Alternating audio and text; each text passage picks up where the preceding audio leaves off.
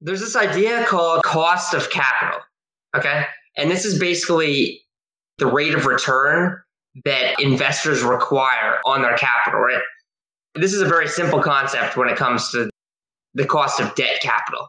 So for example, like if I loan a company $1 million and I charge 5%, then I'm saying that the cost of that I expect is 5%, right?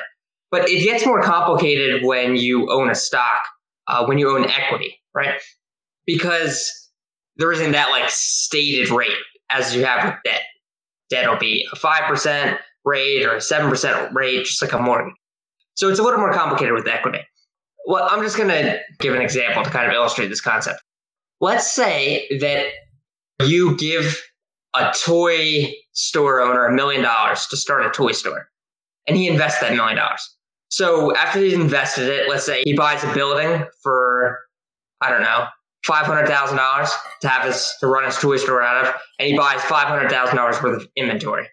So basically, you have $1 million in invested capital in that toy business, right? Now, let's say that this guy's an idiot and he doesn't know how to run a toy store, and he only makes like $20,000 on $1 million of invested capital. That's very poor, right? That's a very low rate of return. The investor expected, $50,000. So the investor expected 5%. So basically, this man is substantially underperforming. What this all brings up is this, I would say it's an inherent problem with free market capitalism. I was just having this conversation the other day on this forum with a bunch of liberals about this, and obviously they got the whole situation wrong. This is my claim. Small business is actually the worst part of capitalism. Small businesses are the most inefficient thing imaginable. And it's actually big businesses and like hedge funds and private equity firms who are actually doing the right things. So going back to this toy store example, let's say this toy store employs like 10 people and they're, super jolly, doing well in a small town, but really the business isn't making much money. The return for that guy who invested the $1 billion is only $20,000. So let's say like a hedge fund comes in there, just hypothetically, and buys up as many shares as he can, and then he liquidates the toys. He sells them to a big toy manufacturer, and he sells the building. All right. And then he takes that $1 million and he invested it in another business. That capital was more efficiently invested. Looking at the math here, let's say that the $500,000 worth of toys, like a big toy store like Toys R Us, and let's say they earn a 10% rate of return. So that's $50,000 of the $500,000. Let's say the building goes to a barber, and that barber runs a super good business, and he earns 10% of that on that. So then you're using the capital more efficiently. So that's a total of $100,000 versus the $30,000 before. So now this may all seem very arcane to you. What leftists would say is that hedge fund was terrible for liquidating it because then all those employees were fired and shit. But the thing here, this is my claim, is that what that hedge fund is doing is making capitalism more efficient and doing really what I believe the government should be doing. So now let's imagine we live in a country like China. Well, instead of a hedge fund doing a process like this, it'll be the state government. It'll be the government. So imagine that this toy store, 50% owned by the government. Well, the government would see that it's being inefficiently run. And now there are a few options here. If it's like healthcare or something that's socially necessary, the government would nationalize it, realizing that this business isn't supposed to make a profit. So even if it's only earning 3% on the invested capital, well, we'll just nationalize it and it doesn't really need to be profitable. And now they own 100%.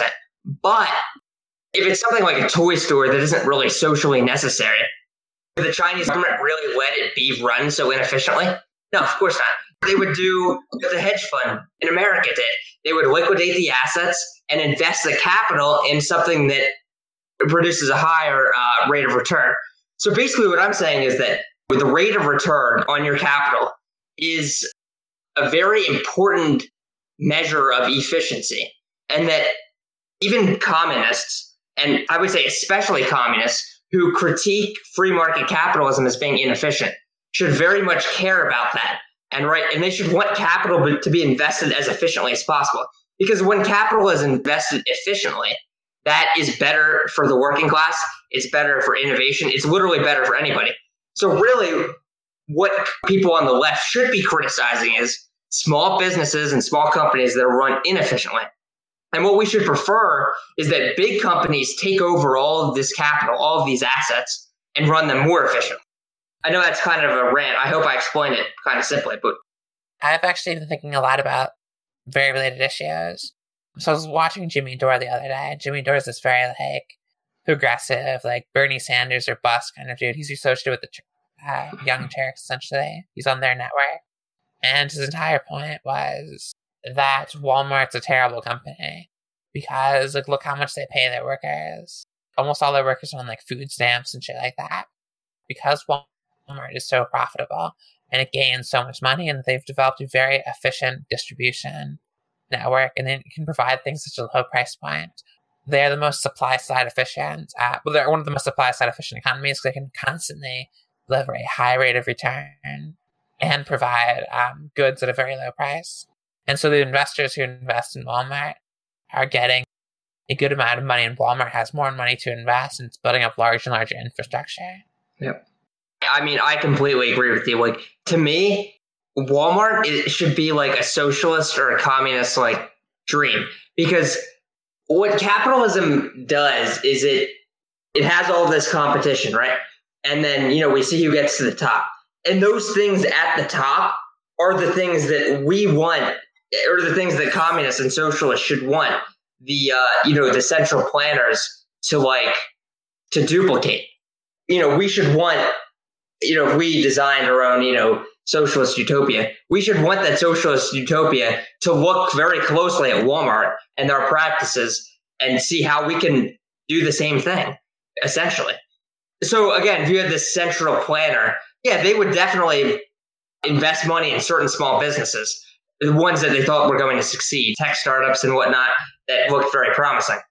But the problem with our system, our free market system, is that oftentimes, I would argue, small businesses, the first few years we see what happens, but then after that, 90% of them don't do very well. Most of them fail, go bankrupt, but a lot of them don't go bankrupt and they just do not very well, but they stay afloat. And I would argue that if we had a centrally planned economy, we could get rid of those businesses and take that capital that they have and put it in the hands of the Walmarts and Amazons of the world, which are more efficient operators. And by doing that, we're making our entire economy more efficient. The one benefit of allowing small businesses to hold that capital is that some of them will eventually make innovations. And also in addition, the ones that aren't making lots of money, their ability to gain capital will, be non-existent. They won't be able to raise more funds. They won't be able to expand, while the ones that are doing very well will be able to raise a lot more capital and they can expand. Okay, so I agree with you on half of that. So this idea that, the small businesses that are doing very well, they are the ones that raise the capital. And these ones that aren't doing very well, they ultimately have, they struggle to raise capital. But still, some of these that aren't doing very, very well, but they still are marginally profitable. So again, they might have $1 million in invested capital, but they might only be making $20,000 a year. But you can technically do that forever, right? Because you're still profitable. You're not going to go bankrupt.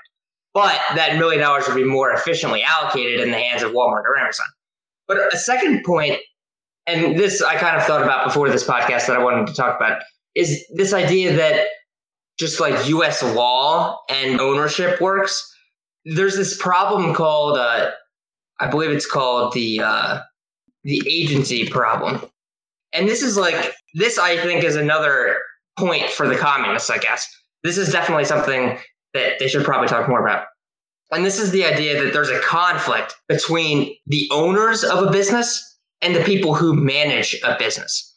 Hypothetically, if we look at a small public company, it can be owned by 100 different people. A huge mutual fund, they might own a small stake. A hedge fund might own a stake. 1,000 different individuals might own a stake, right? And there's the CEO and CFO, and they might not own very much of the business. Theoretically, the people who own the business, the shareholders, should be the ones making decisions. Because of practicality, They have a CEO and CFO who do this. Even with a board of directors, which exists to protect shareholder interests, what ultimately happens is that CEOs and CFOs ultimately have a lot of power, and they can screw over shareholders. And this is because they can do things like poison pills, and they can just really entrench themselves in business and make it difficult for shareholders to change. Now, I could bring up lots of evidence for that, and maybe if this is on YouTube in the comments, I'll post some stuff. But anyway, so the point is, when you have this conflict between management and shareholders, managers, their self-interest, imagine if you have a small company that's not doing very well, but they're marginally profitable.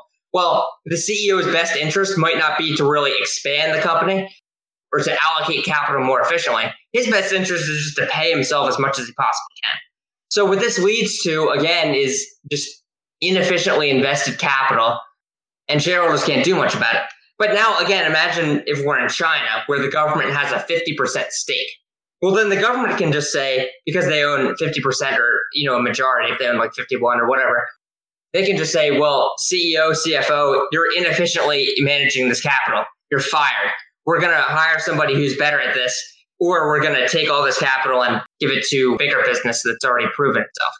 And this is just, to me, one of the advantages of central planning. And but still, yeah, if there's a small business that's really succeeding, then the Chinese government would be fine, allowing them to continue to use that capital, while they prove themselves. But after a certain amount of time, to have all this capital, because if after 20 years they're still producing subpar returns, that capital would be better off with Walmart or Amazon or, some other big company. Capital is a scarce resource, right? We only have so many factories. So we want the companies that are managing the factories to be the most efficient companies possible. So if you have 1,000 different companies and each one owns one factory, well, that's stupid, because one of those companies might be producing a 20% return, while 999 of those companies might only producing a 1% return, right? So it's better if all 1,000 factories are then with that one company. Now, that's an extreme example. It illustrates I would say, a major issue of our version of capitalism compared to China's version of capitalism. Now, for example, there has been some success stories, but for example, let's look at the Soviet Union. They were able to rapidly industrialize using central planning.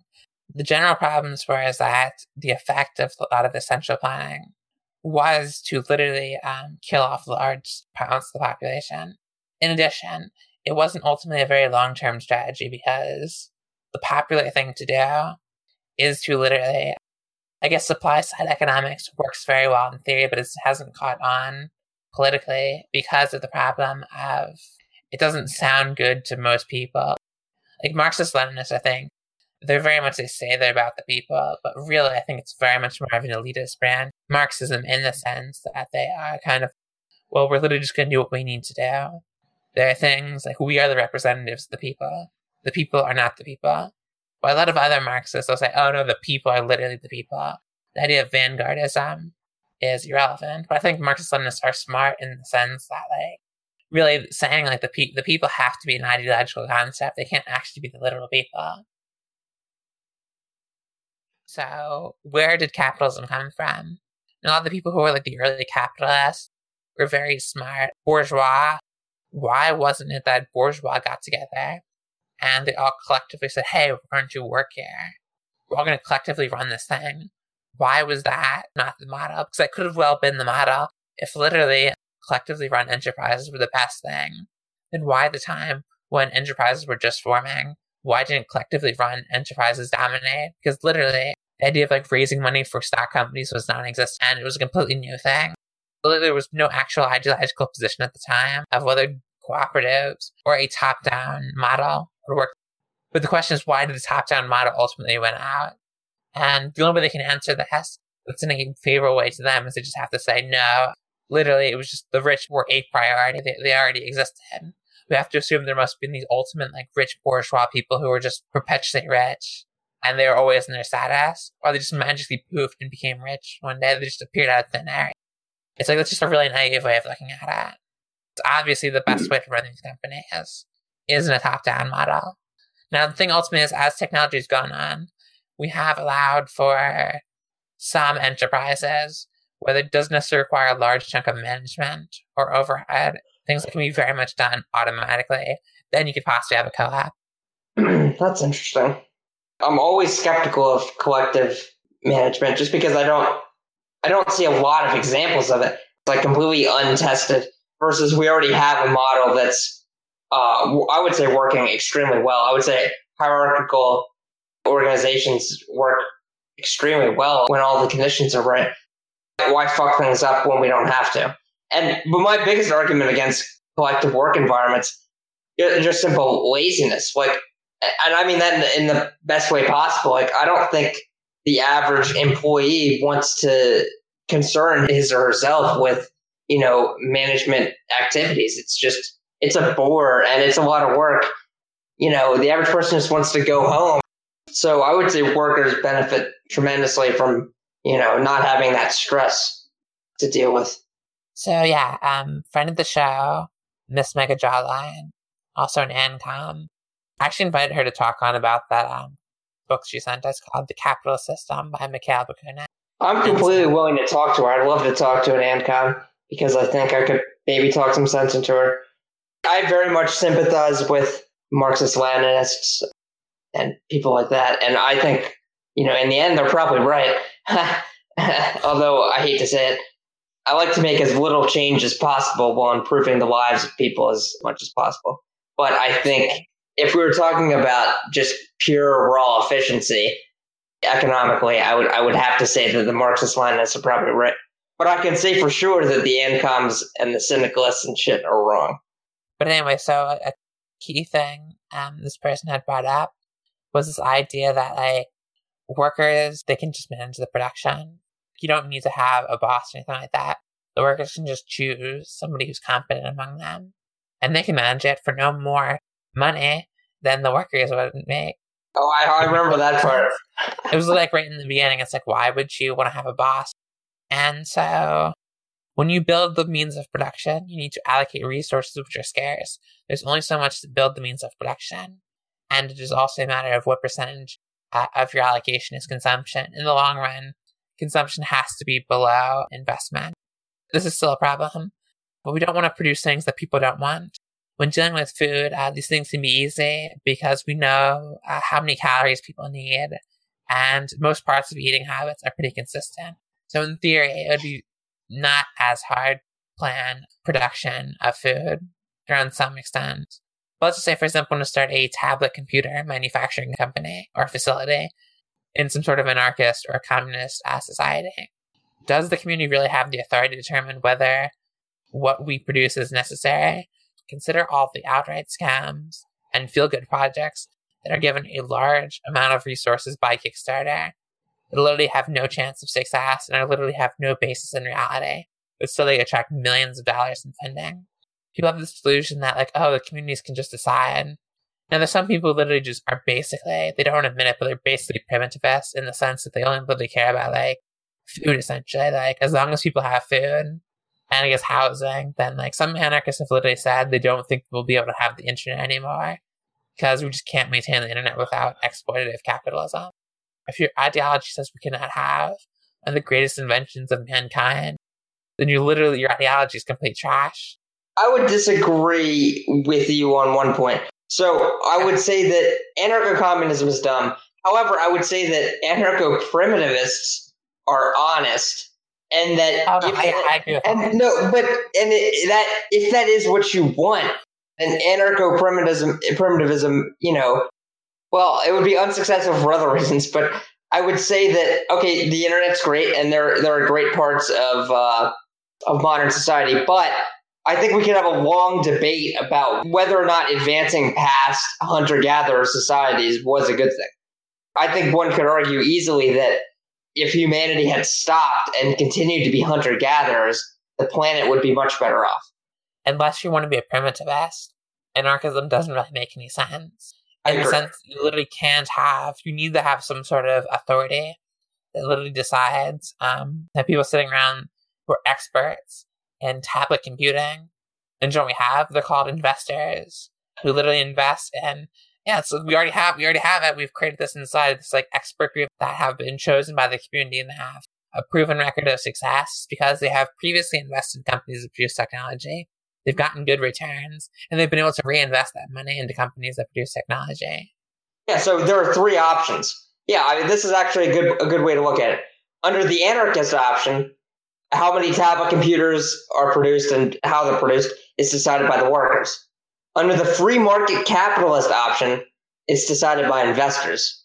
And under the centrally planned economy, either some kind of authoritarian version of capitalism or socialism, it's decided by a central planner. So obviously the anarchist option is out because that's dumb as fuck. And of course workers don't know anything about tablet. They actually claim that capitalism will produce overproduction, and then they say that, if we just have anarchism, it won't lead to overproduction. But literally, I think anarchism would be the most environmentally disastrous thing because literally it would just lead to overproduction and terrible management of resources. Yeah, I mean, there's no doubt, but you would never even get that far. Yeah, that's my problem with anarchism. You would never even get that far. Because somebody would come in with guns and kill everybody first. Yeah, like you're never gonna get to the stage where you think about producing tablet computers because like people will just be killing each other all the time. If you have, for example, your little community, you can't just let people in your community. You have to have some sort of borders. I know you might disagree with this, but you might actually agree with in this case. In anarchism, I agree with you. Yeah, in anarchism, you need to have closed borders. But they were saying literally you don't have to have borders. I was like, okay, let's say I've immigrated from a really far away area that's really poor. I have no education. For our little anarchist commune society, you have to have a decent amount of education to be productive. But I want to join your society. Should I be allowed in? And they're like, of course, we have compassion. Like, we have to. You're another human being. Like, why wouldn't we let you join our society? So I wouldn't be productive unless I get an education. It's like, okay, so we'll spend a few years educating you. It's like, well, what am I going to do between those times? Because literally there's almost nothing for me to do in terms of my productive capabilities. I'm going to need draining resources from you. And I'm just an outsider. Like, what actual incentive do you have? Why wouldn't the community? And this person's like, well, because we're human beings, we're empathetic. And I tried to put it like this. I'm like, okay, this is Miss Megajalan, our friend of the show, sent us the Mikhail Bakunin book. It's like, okay, so why don't you literally have sex with every man who propositions you? And she got really offended by it. Because literally my whole entire point was you can't just like let everybody in if you're giving away free shit. It's going to lead to freeloaders. If you literally accept proposals to have sex with every man, literally people just be like, oh, this person will literally have sex with anybody and just literally get abused. It's like what you're literally arguing for is essentially rape. So you literally have to accept everybody in. The alt-right's conception of conservative, you're literally conforming to what they consider conservative. In the sense that, like, the idea of calling people cocks who support immigration, you're literally embodying that. Because you're saying that literally not only should we let everybody in, but we should literally just give them everything unconditionally. It's literally called being cocked or raped. Sure. In an anarchist situation, if you just let anybody in, like, my question for anarchists always is like, well, look at all the riots and shit that happen even in societies with strong governments, right? These riots, if we look at Detroit or LA, well, we can talk about capitalism and the role of that. But, nevertheless, in an anarchist society, it's not like it's going to be super prosperous at first. People are going to be lacking some of the resources they need to survive. And how are you going to quell a riot? How are you going to stop a riot? How are you going to stop people from stealing stuff? What are you going to do? Well, you're going to have to shoot them, or you're going to have to put them somewhere in a prison or whatnot. Well, now you've just created a police force, okay?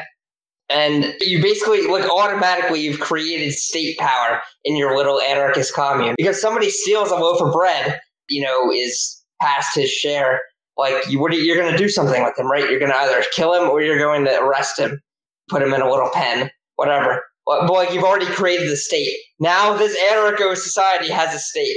I don't understand how it's a stateless society. You've already created a state.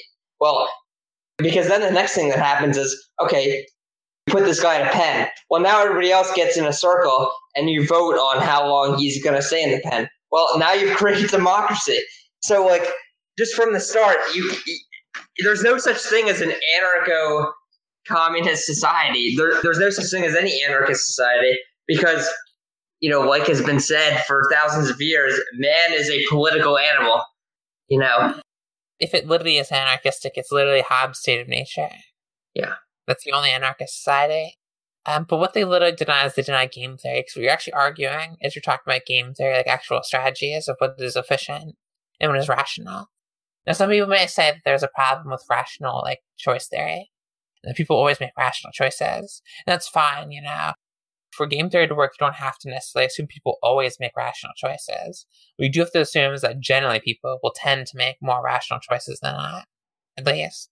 Mm-hmm. You can at least describe human behavior with the idea that people will act somewhat in some sort of self-interest. And they literally denied the idea that people operate in self-interest, that game theory models apply. Like, what we did right there was basically just game theory. We sat down and let's kind of look at, what are the decisions people can make. Even when I brought up the idea of, you're just denying game theory, and then it's quotation marks game theory, because that's a totally valid idea. I was like, yes, it is. It's a completely valid idea. It's very important. They should just put the triple parentheses around it. Then they'd be the alt-right. Yeah, game theory and Jewish pride. Gosh. Yeah, there's this YouTuber called Mexi who I've been watching, who's a leftist YouTuber. She's a doctorate in geography or something like that. She had made this video about the tragedy of commons.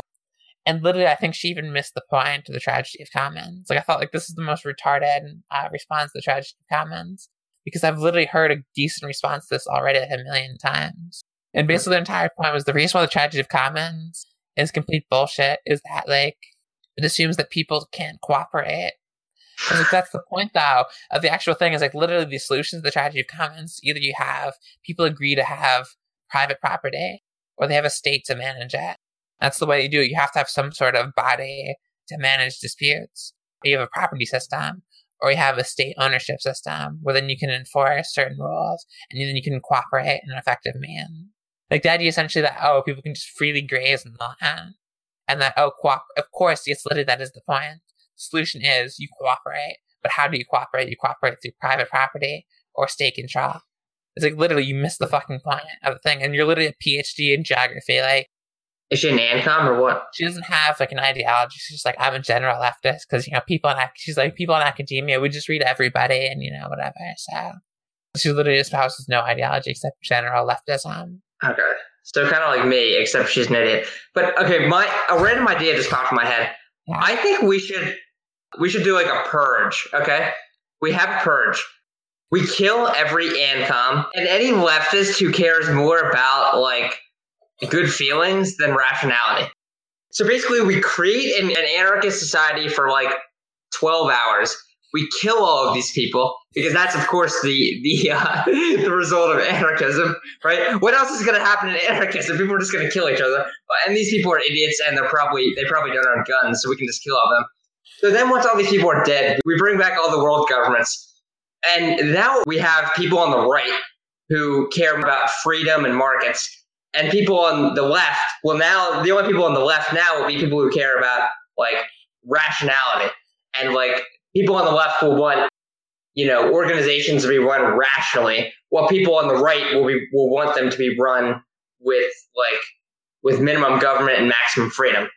So, because I think the left needs to be about rational direction of, resources.